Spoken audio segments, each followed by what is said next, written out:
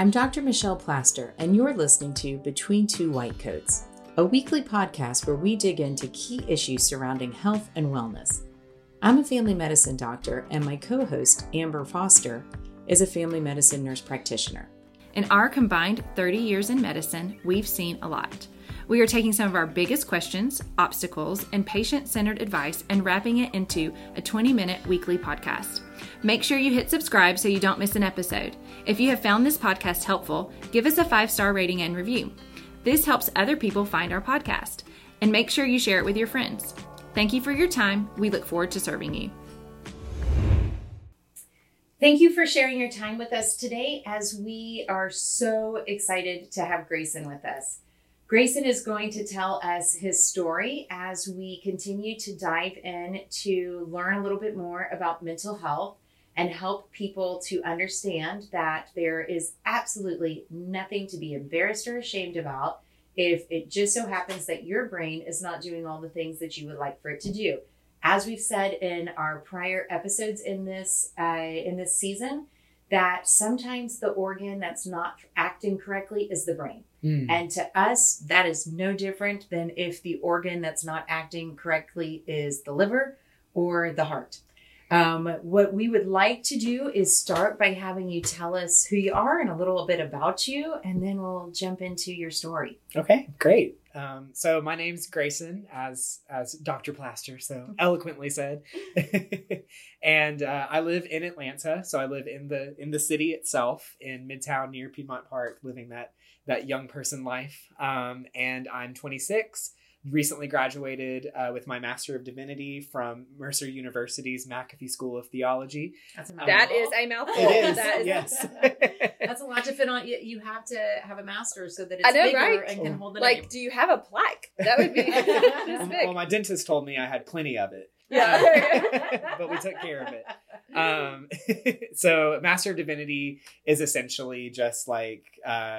but how you all had to get an MD to be doctors, and Master of Divinity is kind of like that for ministry or for counseling, nonprofit work, academic work in the field of religion theology. So that's sort of where my interests lie. Anything related to social justice, anything related to theology, which is partially why I'm very happy to be here today, because I think talking about mental health in a non-stigmatized, honest way is a just thing to do. But I also I love being in Atlanta and taking advantage of all the beautiful things and fun things it has to offer, playing guitar, being with friends, just all the things that a quote unquote normal person would like to do. Right. And full disclosure, Grayson laughs when he calls me Dr. Plaster because we are cousins. Yes. And I love him very much. And I'm so grateful that he is willing to share his story with us because I just think it's a really impactful story. Thank you. So take us to where you were in life when it came to your attention that something just wasn't working right. So it was 2013. That was my freshman year in college. At the time, I was at Belmont University in Nashville. My first time being away from home. My family all went to the same school that I actually ended up graduating from, Carson Union University, also in Tennessee. And so it was a pretty big deal, especially for my dear mother, who is your cousin. My first cousin. First cousin. Okay.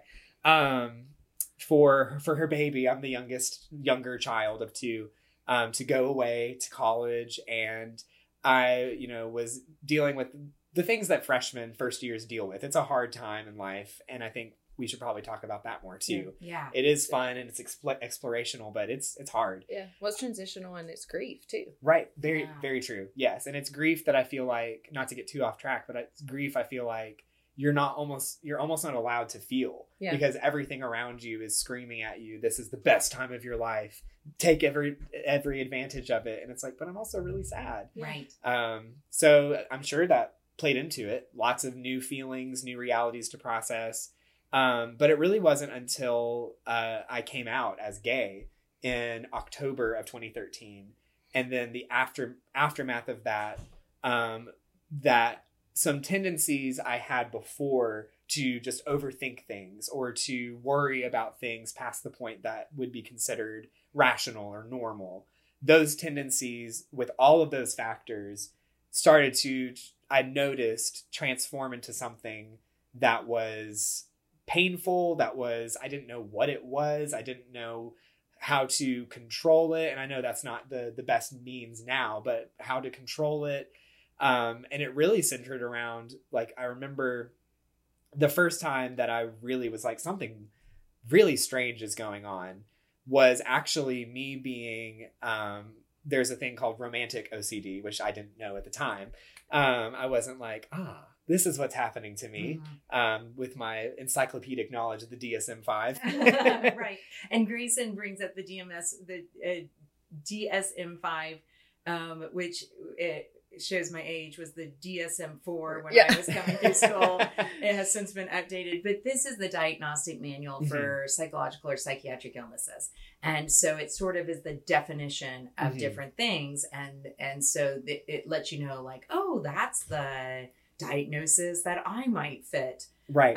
And so just to allow people to know the big words you're using. Yes, thank you. Big sister. And so, yes. And so talk to us about, you were saying romantic. And so it was me, part of the process of me coming to terms, fully accepting the idea and the reality of me being gay. Because I think those are two different things. You can accept a concept without really accepting how it's integrated into the whole of you and the whole of your life. WHOLE. Yes. Although my life did feel like a whole at the time. Yes. And it was me feeling very normal attraction towards and feelings for this straight male best friend of mine, conservative too, who I didn't feel comfortable talking about it. It wasn't like, hey, I think I might be attracted to you. And he's like, I know, I'm gorgeous. Someone who it would have been a problem. Right. And so all of that pressure, all of those questions of having essentially had a repressed sexuality for the first 18 years. And then somebody, like, my sexuality was like a party guest who bursts in and just like, everyone's like, who invited this person? And changes everything up. So I just started noticing that I could not stop thinking about this person and what it means for why I'm thinking about this person and what could it mean if they found out. And oh no, I'm thinking about this. I haven't been thinking about this in a while. Now I'm thinking about it again. And all of those what I now know to call intrusive thoughts, obsessive thought patterns were intrusive, where it wasn't, as I know can be the case if I ever find a partner, where you just can't stop thinking about this person. Right. It was, I can't stop and I would like to. And very much, I can't control my thoughts. Yes. I don't want this thought in my head at this moment. I can't stop it. It's starting to scare me or overcome me or keep me from being able to do the things I need to do to function as a freshman in college or whatever your state of life is at that time. Right. Well, just when you were just saying that, like how your thought was, I was like, that seems exhausting. Yes. Like, I was like, wow, yes. Like that must have been exhausting. It was. Thank you. Yeah, it very much was. And it's really hard to describe even, it's 2021. I'm 8 years removed from that part. But it even when I wasn't like thinking the thoughts of this person, what does this mean? What does this mean? It was almost like, you know how when you cook with bacon, you cook bacon and then your house smells like it for like the next 2 days. Grayson has not listened to our episode about healthy Healthy eating. eating. Oh, when you cook turkey bacon. Oh, yes, we can relate Yes. to turkey bacon, Turkey sure. bacon. Yes, as I know, that's only what doctors Yes, eat. right. Of course, yes. Yes. When you cook low cholesterol, fair trade turkey bacon, and it smells like it in your house, so it's like there's no bacon turkey Still there. Turkey bacon, yes. cooking, but it's still here. Yes. That's kind of how the thoughts were. Like even if I wasn't actively cooking the bacon, like thinking the thought, it lingered. Like the thought of the thought was still there. It was like there was a ceiling in my brain for how much, like if the normal ceiling's like here and these thoughts can just like move in and out and be fluid and operate as thoughts do, neurotypically, which means normal brain function, then my ceiling was like this, and the thoughts were just like ping-ponging, and there wasn't much room for anything else. And so, to your point, it was really exhausting, and it wasn't simply, and I'm jumping back and forth here, but it did get to a point where it was actually physically painful, where it wasn't simply like I'm feeling anxiety, which I know can be physically painful, but it wasn't simply an emotional thing.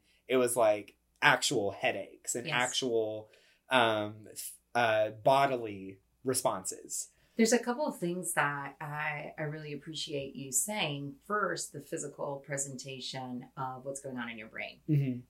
It is present for so many people, and there, I believe, are a lot of different medical diagnoses that come from this.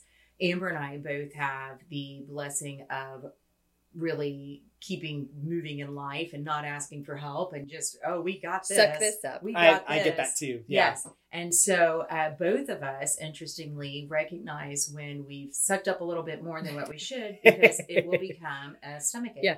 Wow. I had stomach ulcers when I was in my master's, and I couldn't figure out what was up. And I just internalized so much stress that it made me physically sick. Amber has suffered with lots of deaths in her family. My dad, last year when my dad was so sick, he had open heart surgery and had then he was diagnosed with cancer, and it made me physically ill because I was so worried. I would come to work all day and worry about my patients, and then I go home and worry about my dad. Oh no. So I just worried. And when you came to me and said, I can't eat.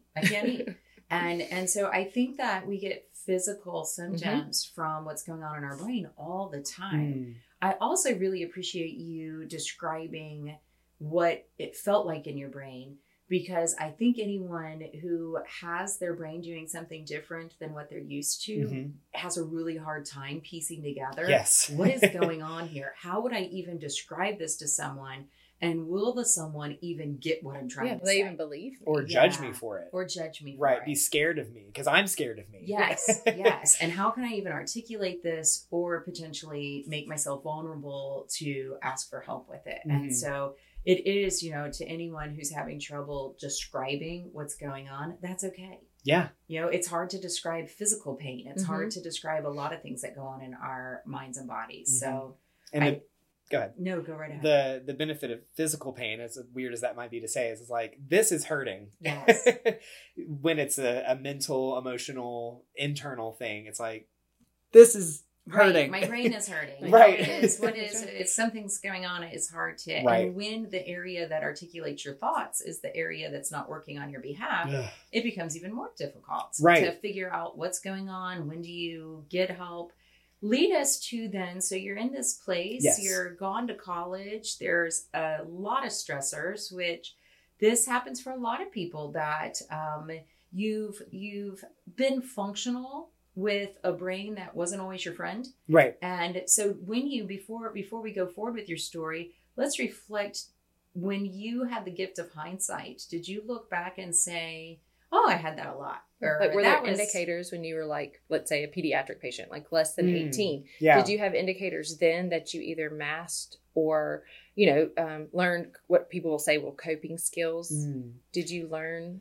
I'm just curious, because that's at 18, we see a lot of mental health issues come up at that age. And it may be brand new. Yeah. And it may be something that now, with all of the stressors of going off to college or a pandemic or whatever else may be surrounding someone, that I was very functional and I could handle that degree, but then it became a degree I couldn't handle.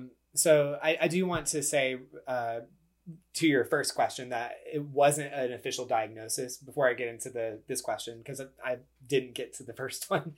It was a friend of mine who had grown up with and is living with OCD. And I just was like, here's all the thoughts. And they were like, oh, it sounds like you have OCD. And it was the biggest relief. I was like, oh, that's what's going on with me. Thank goodness there's a name for it. So I did want to say that it was a friend, and that I opened up to this friend. But to the other question, so looking back, there were I think weren't not warning signs, but What was the language you used? I just use indicators, like little red flags. Yeah, Did you have little red flags? So a story for that. I remember. I remember I used to be terrified of thunderstorms, which I think is pretty common. Yeah. But it was like a level of I can still remember how it felt to be as worried as I was. Which certainly means like there's an imprint somewhere in my brain of the chemicals left behind, the bacon smell left behind. Yes. And so thunderstorms, I remember there was a time we were at Hilton Head, me and my family, the four of us, mom, dad, brother. And I think I was 8, 9, 10, somewhere in there. And I unfortunately had gotten a stomach virus from my mom. And she got it before the vacation, and I got it on the vacation. So thanks, Mom. I still remember. Yes.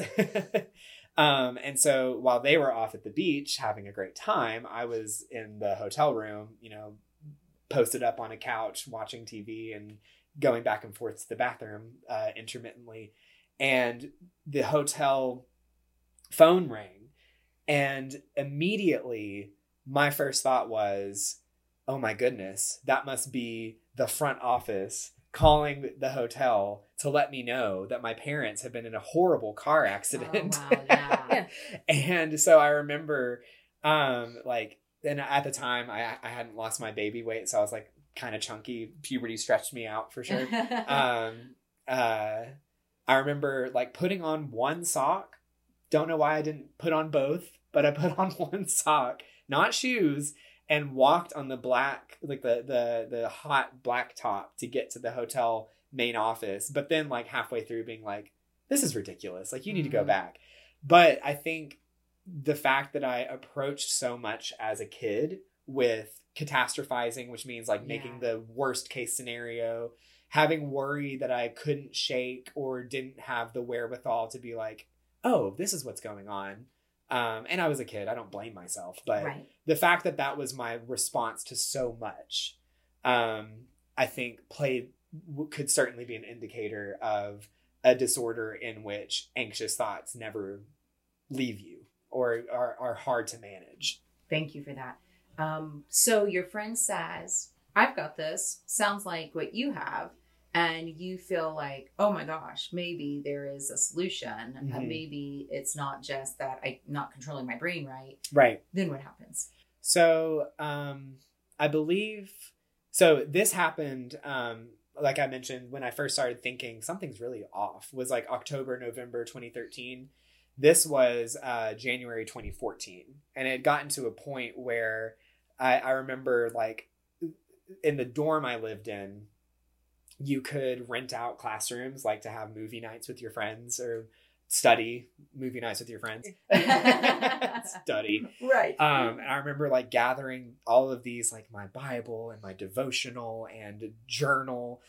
Because as I learned, one way that maybe people with other mental illnesses, but certainly with OCD, sometimes it's like God must be ordaining this because there's no other reason for why I'm thinking about or acting like this. And so I remember renting out the classroom and just like sitting in a corner and just crying. And so it had gotten to a point where I was like telling my mom, like in tears, like something, I don't know what's going on. And so when my mutual friend, my mom recommended me to talk to this person. When this mutual friend told me this, I started using that language, almost like testing it out, but it felt so good and such a relief to have just even something that it could be, as opposed to just, I am the most broken person in the whole world. And either that or God is doing this to me, something. And so I think the timeline that was my first time ever seeking therapy. And I used Belmont's, and many colleges and universities have this, their on-campus psychiatric services. But I think I only went twice, and he did provide some good advice. And but from there, I really tried to just soldier on. I really was like, well, I have the language, and I feel like it's getting better. And then there were some symptoms and effects that, because they weren't the worst of it, because I wasn't crying in a corner in a rented out classroom, that it wasn't worth bringing up, or it wasn't worth addressing. And so my personality is just this is yet another thing to be good at. This is yet another thing to overcome. This is yet another thing to push through. I'm an achiever. I didn't let my grades slip. So I must be okay, because if I weren't okay, then I would be having bad grades. Right. So it's almost like I create the reality that helps me continue to not treat myself well. Did the therapist confirm for you, yeah, I think you have OCD, or were you just sort of existing with your, it seems to fit that? And if I remember correctly, he wasn't like, I think you do have this, because as the years went on, I had to further confirm for myself, like, oh yeah, this really is what's going on. And I don't know if that was the therapist or what I let them in on. Mm-hmm. But I don't remember it being like, you have OCD, let's refer you and get you some medicine. Like, that was way down the road. Gotcha. And it was just something that I just lived with. And the summer following was really, really difficult. And I had all sorts of kinds of OCD. There's harm OCD, where you are like afraid that you're going to hurt someone, even though it's just that you had like a fleeting thought that so many of us have, like, I could drive into oncoming traffic. No, it won't. Right. So many kinds of OCD, and it was just like, it was exhausting. And it was, the whole summer of 2014 was basically defined by what was going on in my head. But then it kind of tapered off. And so it was something that I could manage and live with. And I think I still had some of that stigma around, like, I was going to therapy, but wasn't like thinking I needed medication. And it really wasn't until the summer of 2019, so just a few years ago, that a friend like said, why don't you just try medicine? And I was like, why don't I? Right. That's a great idea. Right. Do I wish for my life to be harder than it needs to? Or Exactly. might there be a solution that Exactly. I don't have to work so hard all the time? That's exactly it. I remember saying, I feel like I have to work for my joy. I feel like I have to work to feel at peace. In certain environments, it wasn't all the time, but in, I think, the places where I was most vulnerable, or like was most seen, so with family, that was when the symptoms would be the most present. Which is interesting to me, Mm-hmm. because, which I guess being vulnerable, but it appears, and I'm making an assumption here, but like, you went on family vacations, like, you kind of had like mom, dad, brother, like, it's interesting to me that is when the symptoms would come up. Is it because you could be more vulnerable at home, or did you feel like pressure? Does that make sense? I think both. Okay. I think there was more of a pressure, especially on family vacations. And the summer, actually, that I ended up getting medication, we went on a beach trip, not to Hilton Head, although that's where we continued to go. This one was different, where I was having, I don't know if I'm sure there's a term for it, but I would say it's like issues OCD.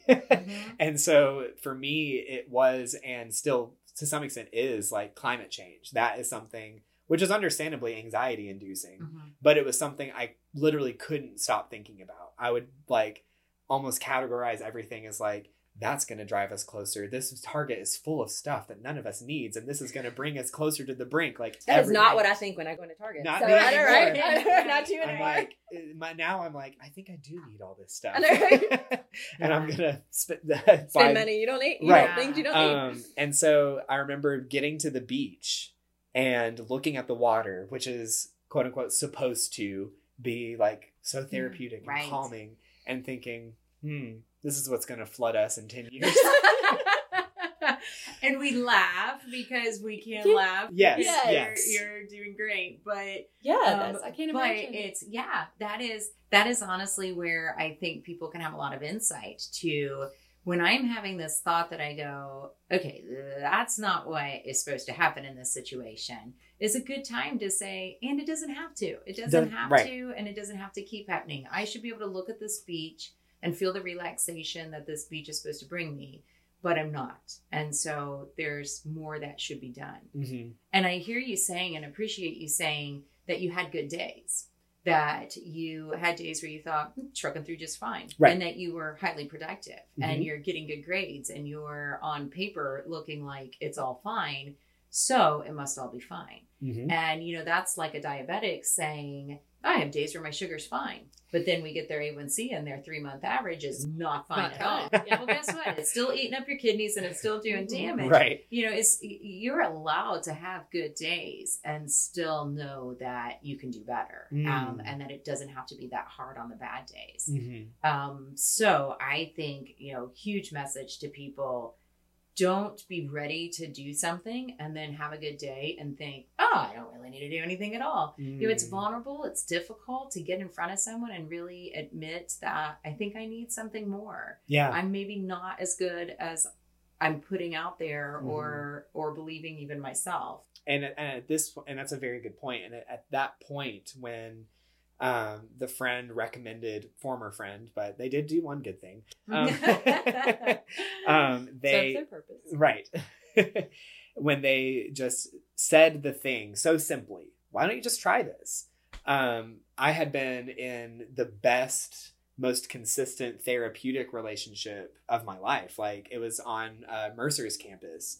And we really got into things, and I could be fully on. It was a great relationship. And I think that ironically kind of played into it too, where it was like, well, it's like I was playing self-care grades. Like, well, I exercise and I eat well and I get enough sleep and I'm going to therapy and I meditate sometimes and I do all these things.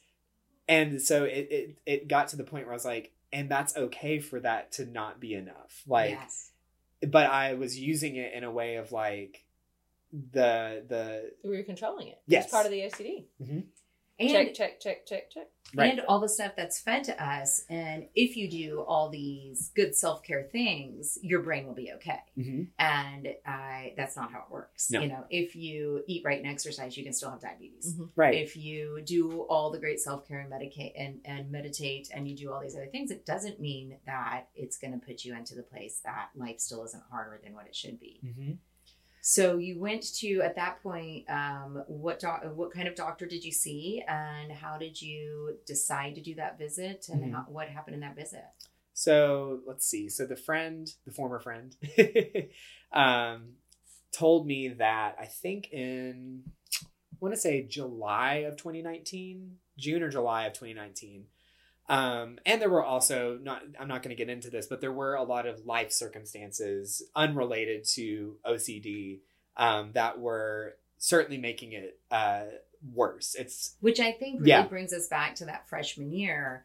A lot of people are high functioning and they're just doing great in life. Yep. And then it's those life circumstances where you realize it was already hard. Yes. Now it's too hard.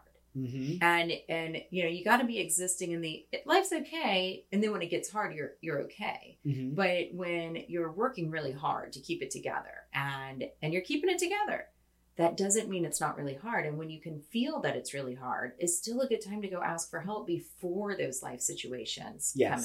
Absolutely. So you have life situations again, which has really thrust you into realizing things that you had not had to realize as much prior, and went to your primary care, or? So actually, I think I just Googled, psychiatrists in the Atlanta area. And of course did the filters. I think probably Psychology Today, their database for therapists, psychiatrists and other mental health professionals. And of course, did the filters for OCD, who's in network, all of those things. And saw one who was in the, I think, Dunwoody area, and was just like, okay, I'm going to do this. I'm going to see if this is what I need to do. And visited and explained just some of the things I explained earlier.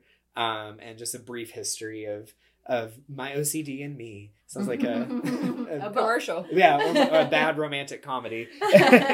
And we talked about it. And at that meeting, and I also explained, I think this is probably important, that a cousin on the other side of my family had taken medication for depression at one point. I just knew that had happened. And thinking about like, wow, I mean, I think so many people in my family probably have undiagnosed something. Absolutely. Especially with, my granddad. So my dad's dad, having been a veteran of World War II, Like, who knows how much? Yeah. He just and this is true of so many families, because a generation ago we didn't talk about or Right. diagnose this, and still, people who aren't diagnosed. You and I share a relative who has hoarding OCD. Yes. And however, we just called those people hoarders, and yet that is a kind of subcategory of OCD. Mm-hmm. And so there are people that exist in our families that don't have or share that they have this diagnosis. So I think that's true of every family. Yeah. If 25% of the world struggles with some mental illness, then don't you think it'd be 25% of your family? It sort of applies. Right. So that was actually helpful for me, just to be like, because I feel like if you think, wow, I had no say in this, like my aunt on that side and all of these people on that side probably had these, and I'm cursed with, or it's like, wow, like this is the hand I was dealt, and in the same way that this is the body I have, and I try not to do things to harm it. This is just what the context I have been given, and thank goodness there are ways to address it. So all that to say, I told him about that history, and I think at the time he said, all right, let's try Lexapro, and I take the generic version, escitalopram, which I like to say because I'm proud of memorizing it. And we started out with 5 milligrams. And so it's a very tiny pill. And so you would cut it in half, and then it was like a half moon. And then for the first week or two, I tried Lexapro and understood that this may not be the best fit. But fortunately for me, it was. I had very mild symptoms as it integrated. I just felt very emotional all the time. And which is very common. Yes. Like I warn people of that. Yes. It's a common side effect when you first start medication. Mm-hmm. And it was just like, I felt like anything, like a commercial, a puppy would like make me cry, which is still kind of true even when I'm on medication. And then might be TMI, but I think it's important to note, SSRIs, which stands for serotonin reuptake inhibitors. Thank you. You're welcome. Doctors. That is the category that Lexapro and other similar antidepressants can sometimes make orgasming more difficult. And I noticed that as a side effect. So there are a lot of sexual side effects. Yeah. And a lot of people will stop taking the medicine because of that. And then that's another vulnerable, difficult thing to talk about. Yeah. Well, and it's weight gain too. So I always tell patients, if you're going to gain weight and you're not able to have a normal sex life that you were accustomed to, then you're not going to take my pill. So we've got to talk about it. Right. Wow. And so it is super important for you to get back in with your medical provider who prescribes to you and say, guess what? I don't like this one because it's causing me to not have an enjoyable sex life, or it's causing me to gain weight, and I don't want to do that. So then there are other options. Yeah. Right. And so fortunately for me, TMI, those subsided eventually. And that's another really important point, is that initially when you start medicines, your body's very naive to it, and you'll have a lot of side effects that go away in a short period of time. Mm-hmm. Yeah. And so it's sometimes good to say, you know what, I'm just going to commit to this for a month before I make a lot of hard decisions. Of course, if it's making you feel terrible, we don't want you to keep taking it. Of course. But a lot of people will, at the first time they get a headache, I don't want to take this. Mm-hmm. Or it's not working because I didn't feel good tomorrow. It takes 3-4 weeks, sometimes 6 weeks to get a maximum effect. Sometimes people at 2 or 3 weeks will think this isn't working. We often like to start, like Grayson was saying, break this tiny pill in half. We like to start at a low dose because you're more likely to have fewer side effects at the lowest dose, but it's less likely to be therapeutic. Right. And so we've got to get you used to it, and then we might want to titrate it up. And so Amber and I always like to say, come back in 3 or 4 weeks. Mm-hmm. Let's keep seeing each other regular until you tell us that you feel like you want to feel. And on the opposite side of that, if 5 milligrams works, I don't want to keep titrating you up either. Like exactly. I want them, least dose, most effective. Exactly. Let's do the lowest, most effective, so that we can, because you always have potential of more side effects at a higher dose. Right. And so I'm now, and have been since 2019, been 10 milligrams a day, once daily. So in the morning I get my multivitamin and I get my Lexapro, escitalopram, and just take the pill. And I do want to mention what you said at the beginning, that the pandemic, the ongoing pandemic, but certainly when it was more new and we were in lockdown, and hand washing was such a topic of concern. And I also do want to say that I also didn't, so tangent to the tangent, didn't identify what I was experiencing as OCD because of how it's so popularly misconstrued. On the movies. On the movies. Washing your hands on the movies, Checking locking the doors, checking the stoves. Right. What is that? Jack Nicholson. Yeah. And, I don't remember the movie, but is. yeah. But yeah, if you don't flip the light switch 13 times, you don't have OCD. It's not OCD. Right. Yeah. And it's cute. It's like, oh, that's just a little quirk he has. Yes. Or people will use the term OCD almost as a compliment to themselves because they're a perfectionist. So if I'm a perfectionist, I have OCD. I have OCD. And we all throw that around. I must be OCD. Or I'm obsessed with this new show. Yeah. Right. Right. It's like, no, is it keeping you up at night? Are you having intrusive thoughts and crying in a corner? No. Exactly. So did you receive the diagnosis of OCD when you saw the psychiatrist? I think I gave them that. I was like, I think this is OCD. And they were like, I think you're right. Yeah. Yes. And so that was really the first time that a psychiatrist put down on paper, this patient has OCD or is experiencing obsessive compulsive disorder. Which what I was getting at is it's sometimes called pure OCD, where it's more just the thoughts themselves or the compulsions. The obsession without the compulsion. Yes, but it's still OCD. And so that was difficult for me because I didn't have those external markers. Yes.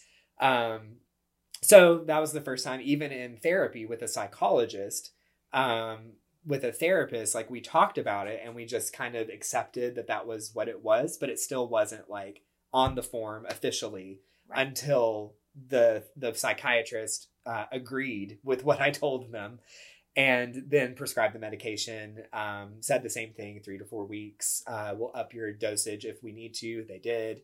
And the side effects subsided. And now it's just a blessed and regular part of my life. I actually,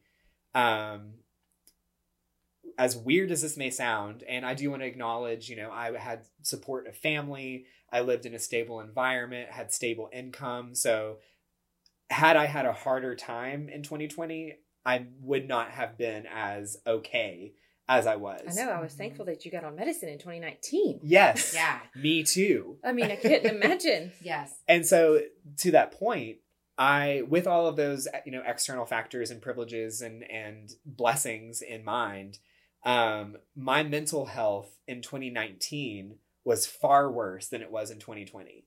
I was able to approach 2020 with, a healthy amount of anxiety, a healthy amount of stress, because it doesn't make you numb. If it does, you probably need to try something else. It doesn't make you superhuman, where you only feel the good things. Right. But it helped me just to be able to process, put where in my brain where these thoughts need to go, and can relate to them and not have them dominate over me. And be so exhausting. So exhausting. And so I was like, wow, if I can feel at peace within my own world, even when the world around us is chaotic, to say the least. Yes. That, I think, is a sign of growth and of mental health, where it's not like this isn't affecting me, but it's like, am I okay? Am I processing this well? Okay.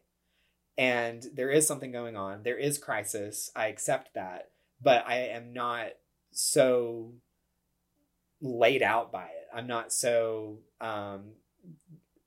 unable to escape it, even in my own mind. Yes. And that is a direct result of having been on medication, continuing to take it, adopting healthy practices, having been in therapy. Because it's not, I think if I had just taken the pill and that be the fix, I wouldn't be as healthy. Right. If I had just done therapy, I wouldn't be as healthy. I see the medication as just one piece of a larger wellness puzzle, so to speak. Absolutely. And that proved to be true in 2020, where I was healthier mentally than I was before the pandemic. Right. Yeah. And it went to say that you could deal with those extra stressors that life hands us no matter what, when you had maximized your resources. Yes.